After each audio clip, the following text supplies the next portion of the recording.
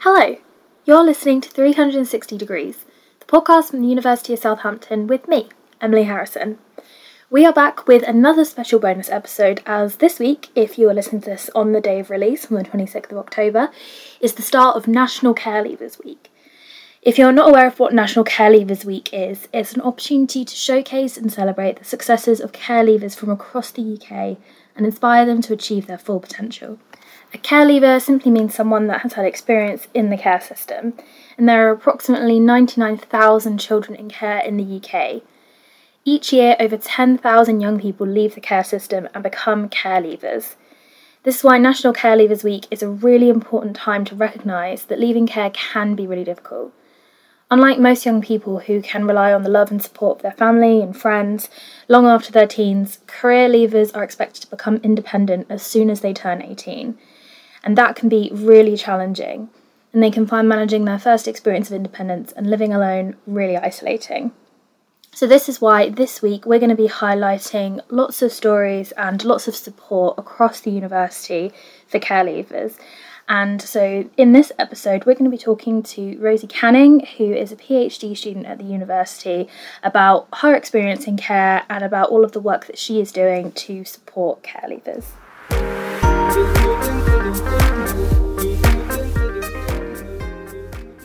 So, Rosie, thank you so much for joining us on this week's podcast. Do you want to introduce yourself to everyone listening? Thank you, Emily. Thank you for inviting me. It's lovely to be here. Yes, as you said, my name is Rosie Canning. I'm a PhD student at Southampton, and I'm doing, it's English. It comes under the Department of English, but it's a creative writing PhD. And I'm looking at the representation of orphans and care experience in literature. And as part of the creative project, I'm writing a novel about a young girl in the mid-70s who's leaving a children's home at the age of 16 and going out into the big wide world on her own. And part of the reason that I'm here today is to highlight a project that I'm involved in as part of National Care Leavers Week, which is called A Portrait of Care. It's an online exhibition via Instagram using self-portraiture as a way to combat the negative stereotypes people have about children in care. And the project invites those with care experience and those that work in that care environment to take part. Yeah, the main objective behind the project is that due to the negative connotations associated with being looked after, almost every care experienced person comes into contact with discrimination at one point in their lives because of their background. So by using portraits, we would hope to destigmatise the evidence of care, i.e., you cannot tell from a photograph a person's care experience. And this is a way to improve perceptions and general public awareness. So what would you say are some of the biggest misconceptions about people that are in care or have been in care? Well, I think there's some horrible stereotypes that go back over the years. And I mean, this is partly to do with research. So it's very odd, but I think it might be a bit about othering. So as long as we've still got our nice, happy families, we're all okay. Let's blame the murderers on orphans or those that have been in care, or the people that are homeless we're all in children's homes, or orphans, and people that are in prison were once in care. Now, there is some truth to those figures, but it's only because people that are in the care system, i.e. children that are in the care system, often are pushed out into the world before they can cope.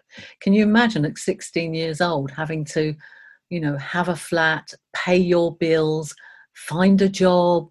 It's a really difficult thing to think about. Whereas, if you think about most families these days, children don't leave home till what? They're 55 or something.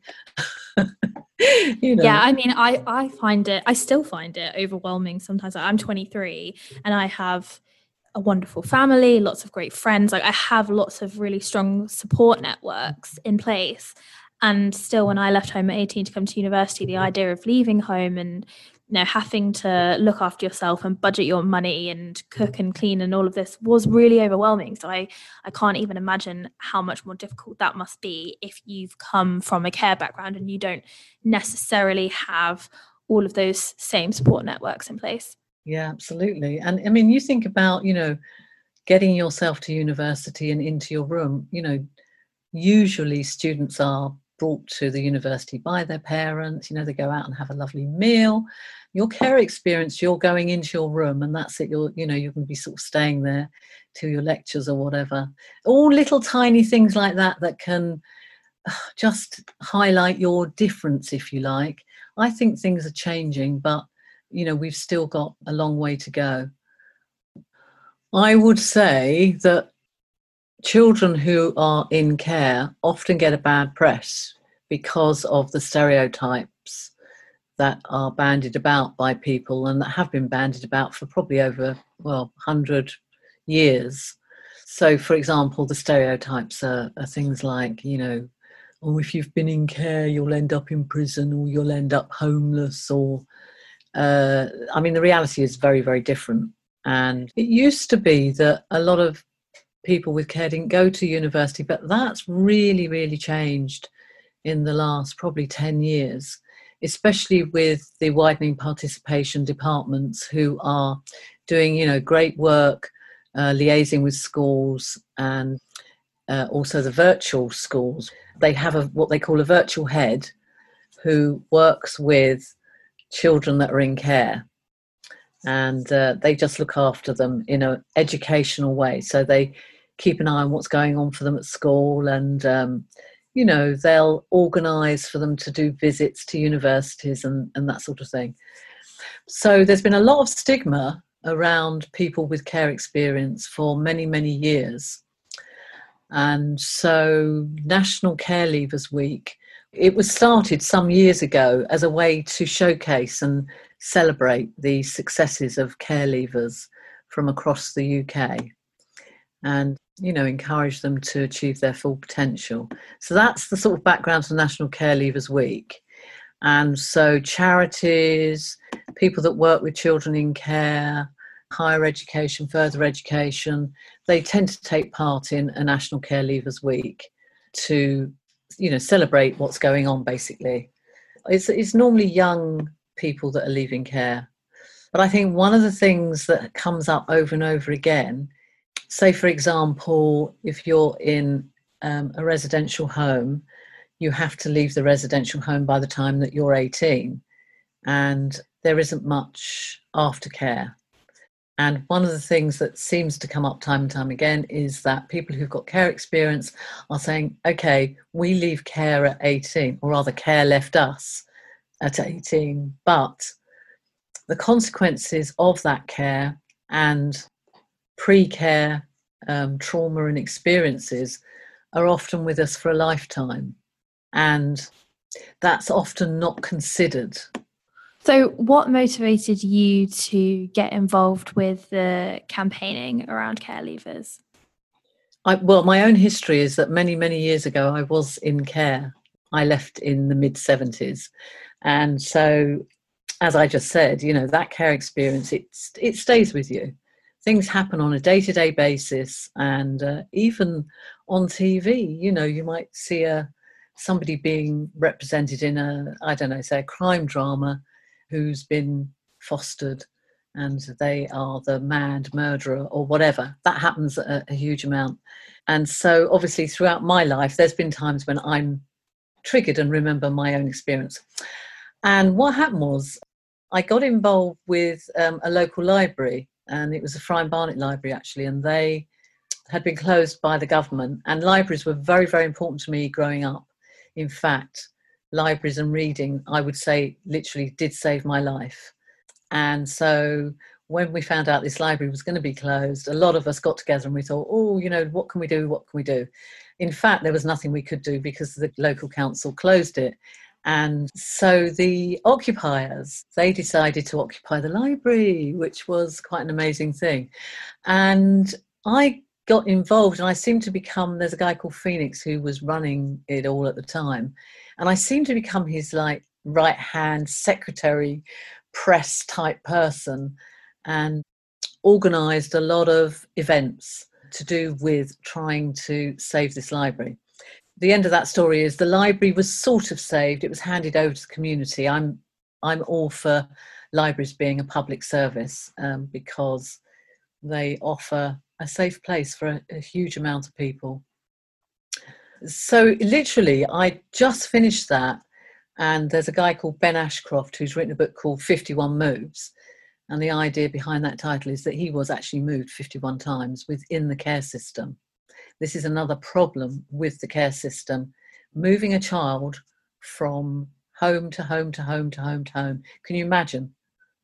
Yeah, that sounds incredibly disruptive. Yes. There was a little bit of a care community beginning on Twitter. This was back in 2013. And the government made an announcement, and they basically said, if you're in foster care, you can now stay until you're 21, i.e. you can stay in that home and you'll be looked after by the foster parents. But if you're in a residential home, you've still got to leave at 18. Well, I couldn't believe what I was hearing. And Ben Ashcroft contacted me and he said, I was at a conference. He said, and I had some children from a children's home with me. And they said to him, what about us? What does that mean? And he felt so strongly about it, because of his own background as well, that he said, what can we do? And I said, well, there are a few things we can do. Petitions and things were in their infancy, really, at that time. I said, we can start a petition. We can start a social media campaign, on Twitter and Facebook. And we can, just sort of see how things go. So that's what we did. So that's how I actually got into what you'd call real campaigning. Can you talk about your experience with the Oxford Research Project? I went for a job at Oxford University and was employed by Oxford University and Dr. Aoife O'Higgins, who was running a project in the Department of Experimental Psychology.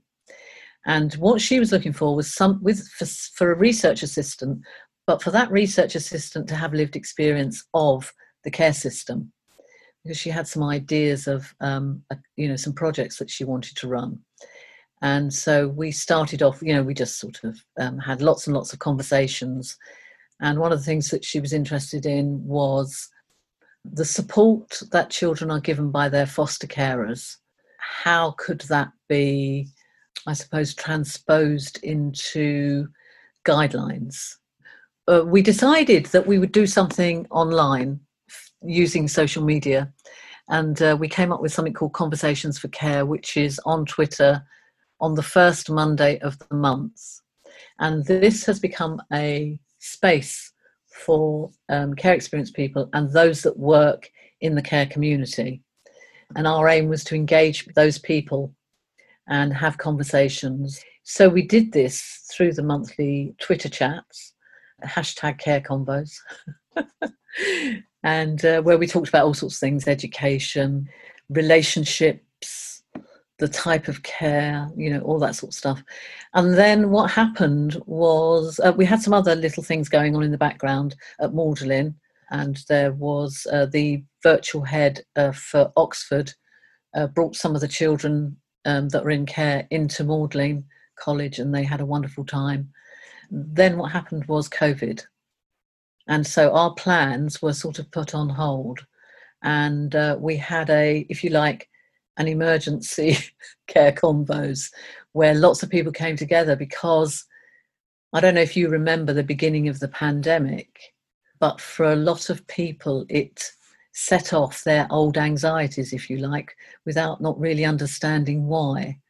And there was something about the way that we're governed and perhaps not feeling as safe as we could be.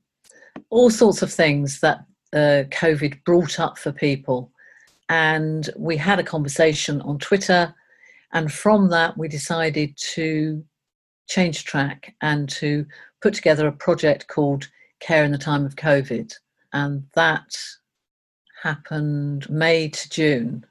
The idea was that we wanted to find out what were care experienced people's experiences of COVID-19, what was the prevalence for anxiety and depression, and also what were some of the coping strategies. And again, people can find that project online. We're still looking at the findings, but obviously one of the things we found out was that a lot of care experienced people were struggling with anxiety and depression. But some of the coping strategies were also really interesting, and it was things like relationships were so important. That came out top. This is what was helping them cope, and lack of relationships was helping them not cope. And there were other things like creativity was another thing that was something that helped people to cope. And interestingly, very high was exercise, keeping fit throughout COVID in whatever way that they did that. So a very, very interesting project. And there was two parts to that. There was a survey, and there was also we would set prompts up each week and people would submit diaries. So it's like a real-time research project. So we could see exactly what was going on for people, during COVID. And those diaries are online. They're online for a year from when the project started. And so they are very interesting. A lot of students took part. So some interesting, reflections on being a student in COVID. And if people want to go and read those, where can they find them? Care in the Time of COVID, all one word, .org. Perfect. We will take the link and we'll put it in the description to this podcast episode as well, if anyone wants to go and find that directly.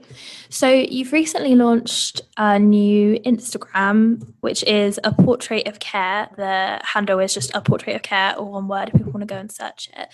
Can you talk a little bit about why you decided to start that and what you're trying to achieve through that Instagram? This was an idea that we were going to do as part of the doctoral festival. But unfortunately, COVID happened, and so it was shelved.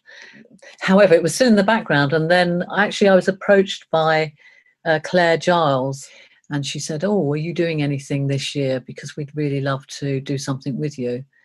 And I don't know if I mentioned that I'm actually a PhD student at Southampton as well. So we sort of brought this one out of the cupboard and thought, okay, how could we reinvent this? And we had lots of chats, and we came up with this idea of doing something on Instagram. So the idea of a portrait of care is that people represent themselves in whatever way they want to, and what we're hoping that care experienced people, but also people in the care community, so social workers, teachers, further and higher education people that are working with estranged and care experienced people, charities, virtual school staff, etc., will also get involved and post their selfies. And the idea being is that, you remember I mentioned earlier about stereotypes and stigma when it comes to children and people that have been in the care system.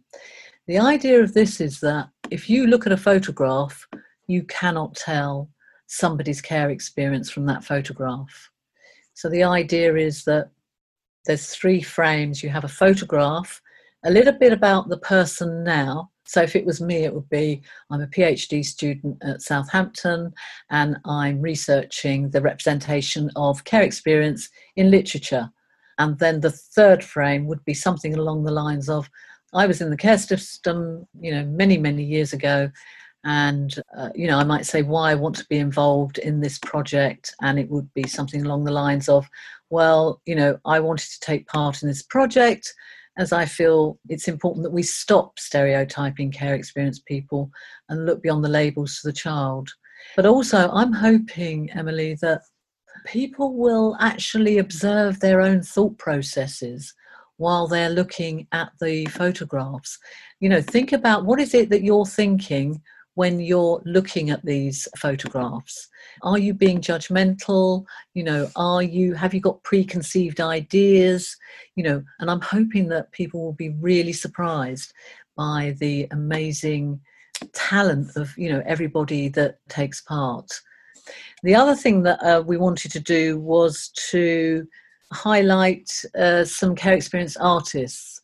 So what we've said is the first 30 people to take part will be put into a draw if that's what they want, and we will choose 10 participants to have their portrait, I'm not going to say painted because these artists do all sorts of things, but have their portrait done by a care experienced artist.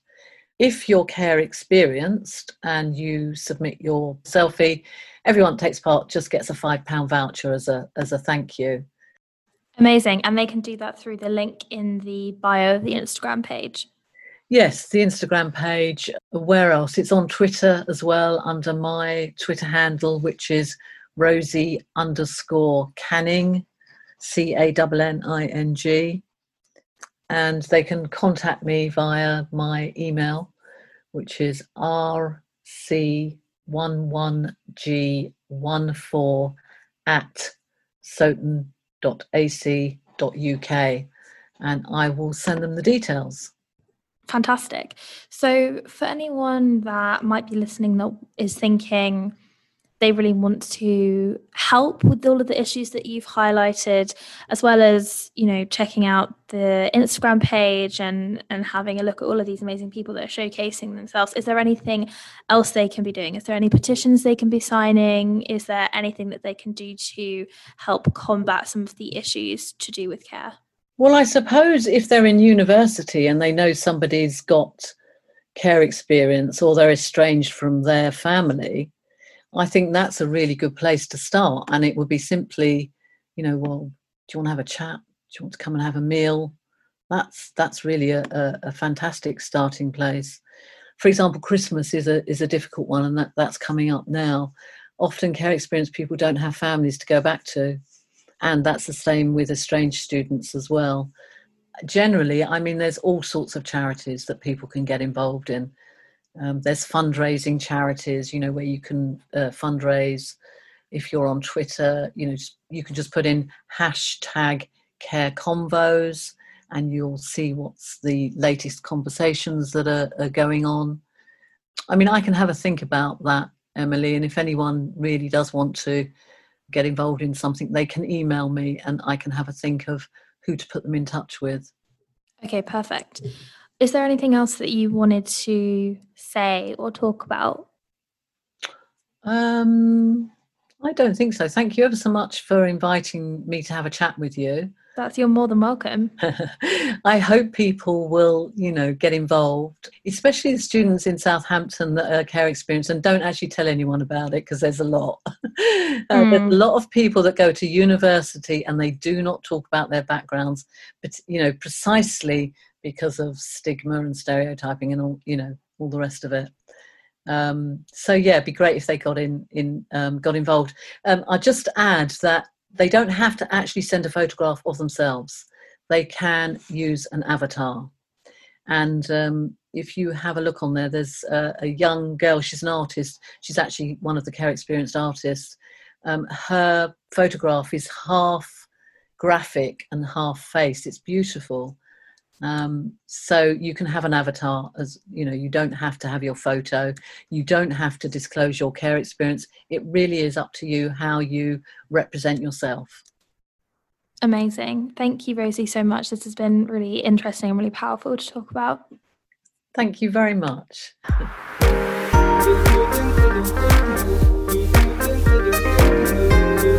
Thank you very much to Rosie for coming on this week's episode. I found it so interesting talking to her and hearing about her experiences and learning about all of the different stigmas and the way that she is trying to combat it. And the Portrait of Care Instagram is really, really beautiful, so I would really encourage anyone to go and have a little look at that. Thank you so much for listening, and we'll be back on Thursday for a Halloween edition of the podcast. See you then.